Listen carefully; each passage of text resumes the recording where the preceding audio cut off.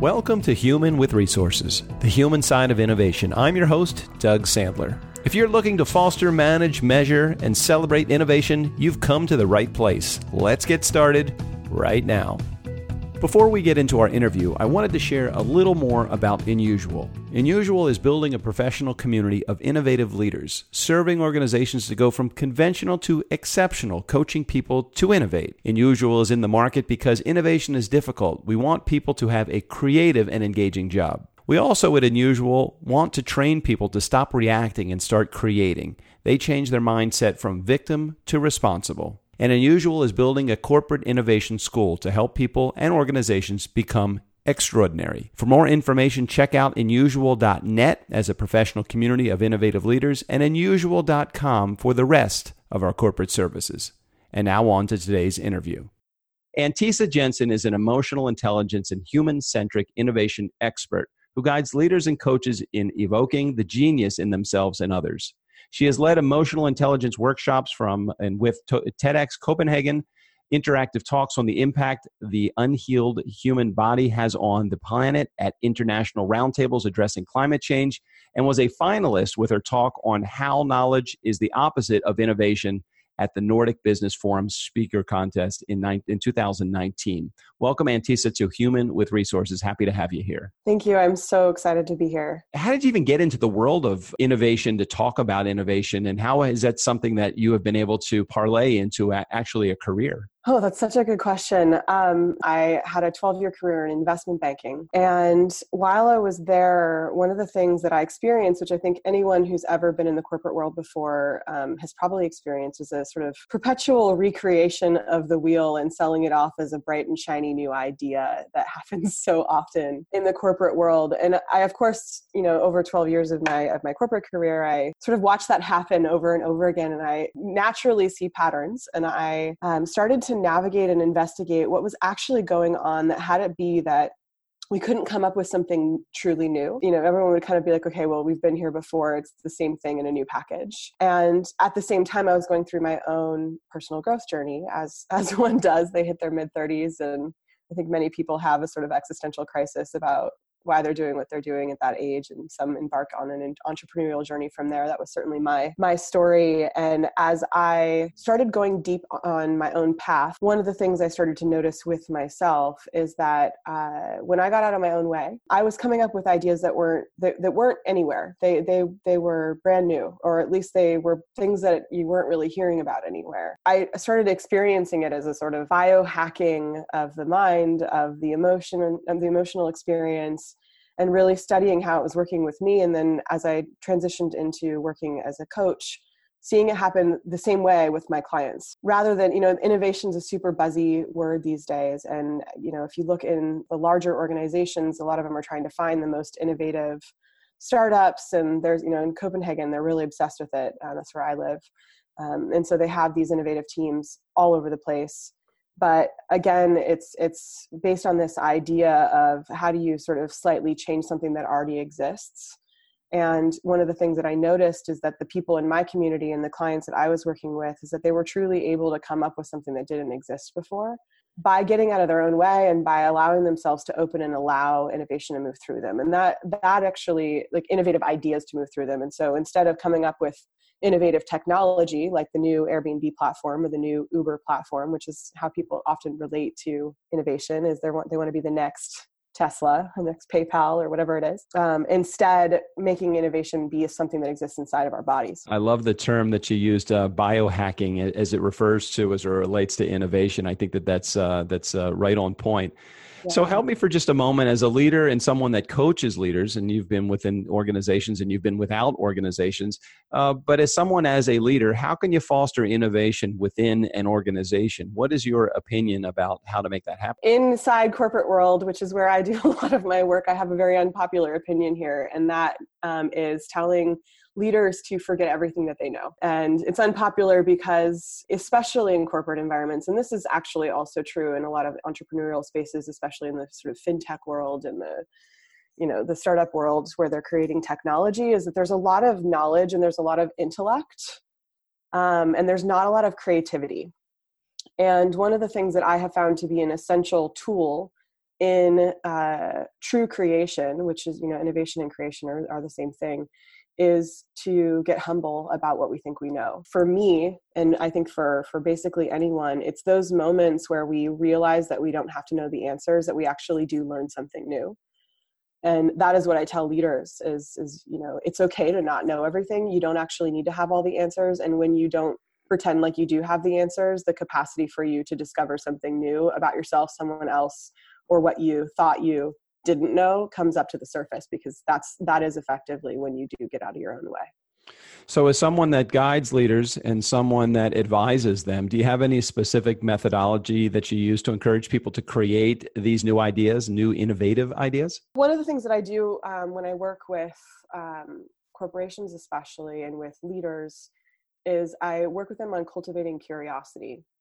So this cultivating curiosity alone is a method that you can use as an individual. So, in your audience, if you're an individual listening to this and you work in your own business and you don't have any business partners, you can cultivate curiosity with yourself, because that's ultimately where it starts. When we struggle to be curious with other people, it's usually because we're not very curious with ourselves. We don't question, we don't dig deeper with ourselves. We sort of take our belief systems at face value and make decisions out of them without ever really questioning assumptions that we might be making about ourselves, about our lives, about the people around us. And curiosity ultimately starts with the individual. What people think is curiosity, for example, is actually often inquisitiveness, sometimes interrogation. And so what my personal experience is with the people that I work with is that they've never really been curious. They've never been taught to be curious. It's something they might have been when they were 3 years old. And by nature of childhood development in most Western families, curiosity is squashed by a need to know the answers, because our parents don't ever entertain our curiosity. They answer our questions that we have. And so we are trained from a very young age to seek for answers rather than seek for more questions. Mm-hmm. And excellent. That for me is something that I'm always working with people at the very, very beginning of our work together, is I teach them how to actually truly be curious. What further questions could you come up with? What's deeper? From your experience, how much time should a team dedicate to innovate? Is it a separate block of time on the calendar, or is it something, in your opinion, that is ongoing and all time? Yeah, I mean, I think that if you're talking to somebody who was running an organization, they would really want you to tell you that you could just pull out, a weekend workshop or a Thursday, Friday team building, and then all of a sudden your team would become innovative. But no, you're right. It's the second one. You have to foster it. I use the analogy, if you're ultimately, for me, and this is why I pair emotional intelligence with what I call human-centric innovation, is that true innovation comes when we actually allow ourselves to feel the full capacity and full range of emotional experiences in our bodies without the nervous system response that is pretty standard with people who are not used to feeling a lot. So it sounds like then it's something that would be, it's better put within an organization as an ongoing task rather than let's set aside 10% of our time or 20% of our time. At least that's what I'm hearing from you. And not an ongoing task, a way of being that's modeled throughout the organization. Excellent. So people kind of might look at it as this, okay, today I need to be innovative. No, it's actually just like being open-minded or vulnerable or empathic in the office. Innovative behavior has its own personality traits and behavioral character traits. I love how you say it's a way of being. And from a leader's perspective, what do you think the biggest innovation leadership challenge is, especially from someone that may be coming from an old school perspective where it was a time that we actually set aside for a specific period of time? Okay, it's innovation time, gang. Let's sit around the conference table and talk. So what do you think is the biggest leadership challenge when it comes to innovation? I think the mindset right now is that there's just not enough time. And in most organizations, there's always sort of a nonstop cost-cutting initiative that people are having to contest with. There is a lack of foresight and understanding on what the ROI or the return on an investment would be in investing time, energy, actual money into growing these traits in terms of time saved, particularly. So when you actually do the internal work in your organization, both on a cultural level and on an individual level, teaching people how to get rid of the entropy that gets created in the entire system of an organization when there's a lack of innovation or a lack of flow happening in an organization. A lot of people waste a lot of time and energy not being productive because they get blocked. And so we actually lose a lot of time that's not being measured in most organizations. And that's probably one of the biggest challenges that has people in a reactive state saying, we don't have time, we're too busy, we're hardly producing as it is. And the way around that is actually to invest somewhere different to get rid of that entropy that's getting in the way of the production happening. You mentioned something that I'd like to come back and just expand on a little bit. You were talking about ROI, and I want to expand the question out a little bit further than that. So speaking of ROI or metrics or even key performance indicators, how do you even begin to measure innovation within organizations that you have either advised, led, or been a part of? I measured and saved time, which, it's really interesting. I often answer questions like this with anecdotes. There's an article out there I think it's by Jeff Bezos about the way that he runs things at Amazon. And there's this idea, especially in large organizations, that data is king, and that if you can't measure it, it doesn't exist. And, I think anybody who's watched Brené Brown's Power of Vulnerability TEDx talk has also heard her say that. Like, it's kind of driven by the science world and the data and technology world that you need to be able to measure something. And one of the things that Amazon's done that is actually so innovative is they have gotten rid of their data and they've started using anecdotes or anecdotal information from their clients to find out what's working and what they don't know to measure. So one of the things that I think is really interesting about that particular case study is that if you're only deciding to measure certain things, like if you have a customer evaluation survey that you're sending out to your customers, and you only give them multiple choices and you give them 5 questions, you're not necessarily capturing the data that's important that would actually change the way that business operates. And so what's most valuable is to invest in a couple full-time employees who are calling up those customers and asking them, can you share a little bit about what your experience was, recording the anecdotal information and experience, and actually drawing from that what's really going on underneath the surface that could actually be a complete game changer for how a business makes decisions. And if you get enough of that, parallel anecdotal evidence, you could potentially drastically change the way a business is making their largest decisions and choosing their products and how they're offering them and the systems that they're running them through. And we get scarce in organizations. This is particularly common with corporates. And I have a feeling that most of the people who are listening to this are going to be in the corporate space. And so I think that it's really important to see where we get scarce about time, and then we make decisions out of lack of time, because that intention only attracts a sort of like attracts like, and you tend to actually attract back what you're looking for, which is not enoughness, and it doesn't actually cover the full picture. And with a small investment of time, you can actually end up with a lot more information that is way more valuable than data ever could be. And so to answer, that's sort of a roundabout way to say that not everything that we are working with actually has a scientific tool to measure, but it's something that everyone can feel. I'm sorry, Antissa. Go ahead. That's fine. Yeah, that's fine. Those that are looking to get more information about what Antissa does or how she does her job, what would be really cool is to head over to her website. We'll make sure we put a link in the show notes. She has a free worksheet that's a free download that will take you through the process of breaking through some of your limiting beliefs, help you understand a little bit more about innovation as well. We're going to take a brief pause from our interview with Antissa Jensen for just a moment and check out the Inusual.com blog spotlight of the week. Back in just a moment. 5 characteristics that define successful innovators. While there is no consensus when it comes to what makes a successful innovator, a certain degree of creativity is a requirement, that's for sure. But the exact characteristics can vary from industry to industry, person to person. Here are 5 ingredients we think make for a successful innovator. 1. Sensing opportunity. As it so happens, successful innovators have a knack for identifying gaps in the market they operate in. 2. Proper training and education. Contrary to popular belief in a few successful examples, college dropouts do not make for great innovators. Well-trained experts with formal education, years of training, and experience do, however. 3. Proactivity and persistence. It would only make sense that these two qualities taken together would make it to this list. As we've said before, creativity will only turn into innovation through execution. 4. Prudence. Another trait strongly linked to experience is prudence. Even though we like to think of innovators as risk takers, in reality, they are the exact opposite. And 5, emotional intelligence.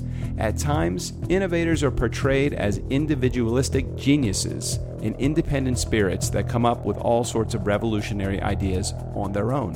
For more information and details about today's Inusual.com blog spotlight, click the link in the show notes. And now back to our interview with Antisa. Now, when we left you, we were talking about how to measure ROI, some key metrics and KPI. I want to talk about the positive side of innovation, and that would be, there's many positive sides, but one of the positive sides is actually the celebration of innovation within an organization. What have you seen, or what have you heard of, or what anecdotal evidence? I know that you like to tell a story when it comes to it. That organizations use to celebrate innovation within their organization. Have you seen anything that would be a positive outcome when it comes to celebration? I see it, probably not as much as I think that I would like to. You see it in small areas. You can really tell what people are prioritizing right now. And of course, I think that it's worth it to just have a little disclaimer that my connection to the corporate world now is both coming in as an emotional intelligence teacher and teaching human-centric innovation and all the things that come with that, but also my social connections to the corporate world here, where technology is really, like fintech especially, is really running the show. And I think that's also true in California. I just don't know don't know as much about it over there in Silicon Valley, but I mean, Silicon Valley is kind of the core of everything these days. So what I see here is that there's a lot of competition, and there's a lot of racing to be the person who gets ahead, because there's this idea that if you get into quantum speed, that no one will ever be able to catch up with you, and you'll be the leader and untouchable until the end of time. And so while, yes, I do think innovation is absolutely being celebrated in a lot of ways, I also see that outside in sort of the extensions of an organization, that there are lots of lost opportunities in organizations where innovation could have been fostered and it doesn't get celebrated because of what we just talked about right before the break of there not being enough time to really explore an idea that someone has. And that stuff gets squashed in the lower ends of an organization. And then, they try to compartmentalize innovation, put it in an organization, treat it like a startup. But within 5 to 6 months, everyone in that organization is subject to the same group think mindset that the entire organization is. And so it's what I'm seeing now, about a year and a half into that transition in Denmark's cultural environment, is that they're not actually getting anywhere with it. And those startup and innovation teams are starting to get absorbed into the organization again. Like they're trying to come up with something new again, because it ended up being a money cost and not actually producing a lot. What do you see as a challenge for an innovative leader to inspire? And inspire is the key word here. How do you inspire, and what are the challenges to inspiring your team to actually innovate? This is such a good question. And I think that this really gets down to the core of what leadership is. A lot of people go into leadership thinking that their only job is to inspire and to be a kind of a cheerleader for their team. And leadership really truly is so much more than that. And I know Harvard Business Review writes a lot about this, but what I see as being a really, really necessary tool, and part of what I teach when I work with my clients on an individual level, is that there isn't enough true coaching happening with leadership teams. They think being an inspirational storyteller and motivational speaker is enough to be a really good leader, but actual coaching skill is kind of the way, because you can't actually teach someone to embody this themselves by telling them how to do it. You have to teach them by using curious questions by giving your presence, which a lot of leaders don't do. They don't usually, they're not very visible in the organization, and they're usually not very present when they are visible, because they're usually going from one thing to the next. And as a result, there isn't an opportunity for them to really be inspiring either. But I say inspiring is a symptom and a byproduct of a much deeper thing, which is the embodiment of it yourself. Leaders need to actually do their own work in order to really have the ripple effect that they have the capacity to have and the ability to have, but are not currently potentiating. So in your opinion, what do you see as the future of innovation? Is the attitude innovate or fade away, or is it something else? I do. I actually think that is, I think that that's actually what's going to happen. I think that companies that actually learn how to shift and how to recreate themselves and how to actually, there's this idea, and I think you kind of mentioned this earlier on in our conversation, that you can compartmentalize the innovation process and kind of pick a few days out of the year to go do an innovation thing. It's the same with transformation.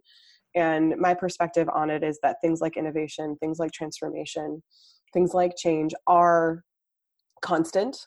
They are they are an inherent part of being a human being. And a lot of the culture in organizations that are relatively large is that there's some external sense of security and things don't change, and you have these fixed job titles and you have this secure work-life balance. In some cases it's not so secure.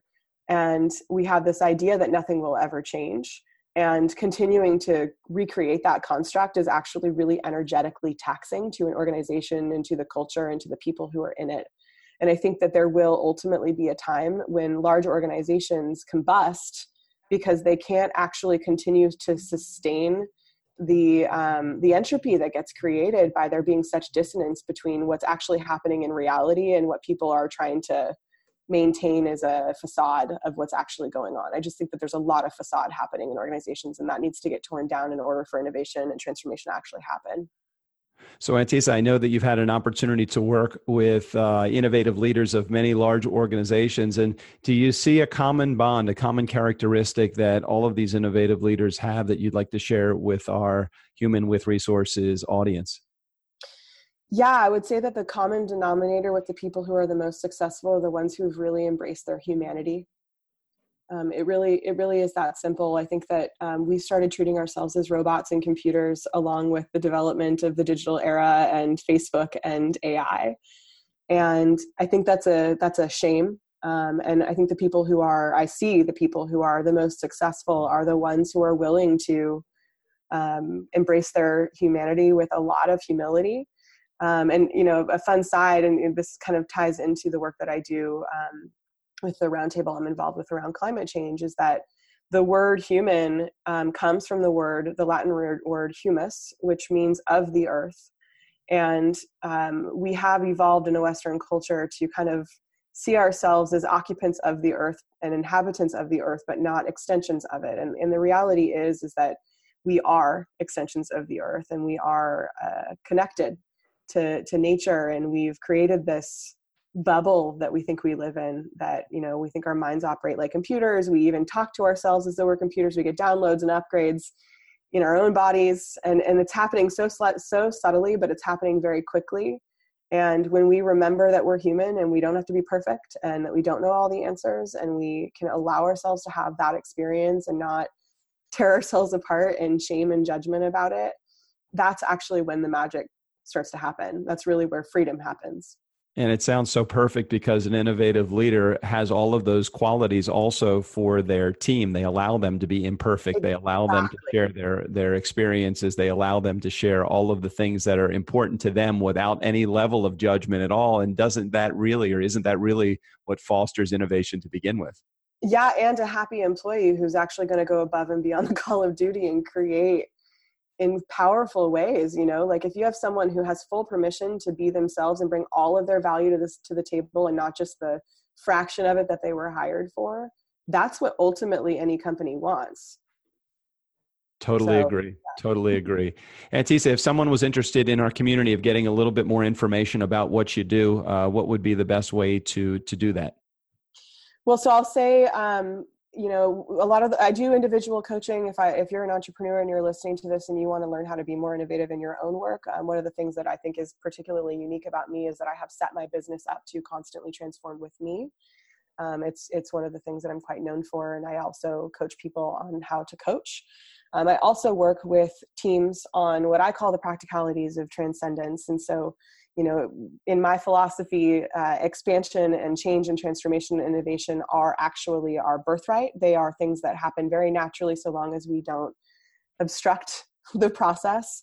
And what actually needs to happen is you need to be set up with practices and tools and resources in order to actually allow these things to happen so that innovation can just move through us and we can actually become that way. And so if you are in an organization, if you work on a team where you think that this would be really valuable for you, I do virtual workshops. I also am happy to travel, even though I live in Copenhagen. And I work all over Europe and the United States. And so you can find me on my websites. I have two.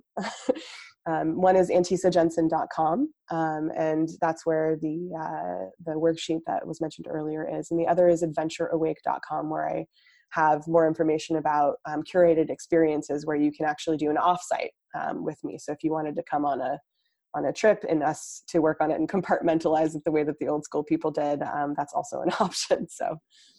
Excellent. Yeah. Excellent. Well, Antisa Jensen, thank you so much for being on Human with Resources. We appreciate your message, your inspiration, and your innovation as well in making your message known here on Human with Resources today. Thanks for being on the show. Thank you for having me. I really appreciate it. We also invite you, as you're listening to this, to click the links in the show notes, as we also have a Spanish version of this podcast. Check out inusual.net as a professional community of innovative leaders, and inusual.com for the rest of our corporate services. Thanks to Antisa Jensen for being on the show. All information, including links to Antisa's website, will be in the show notes as well. Thanks again for being here.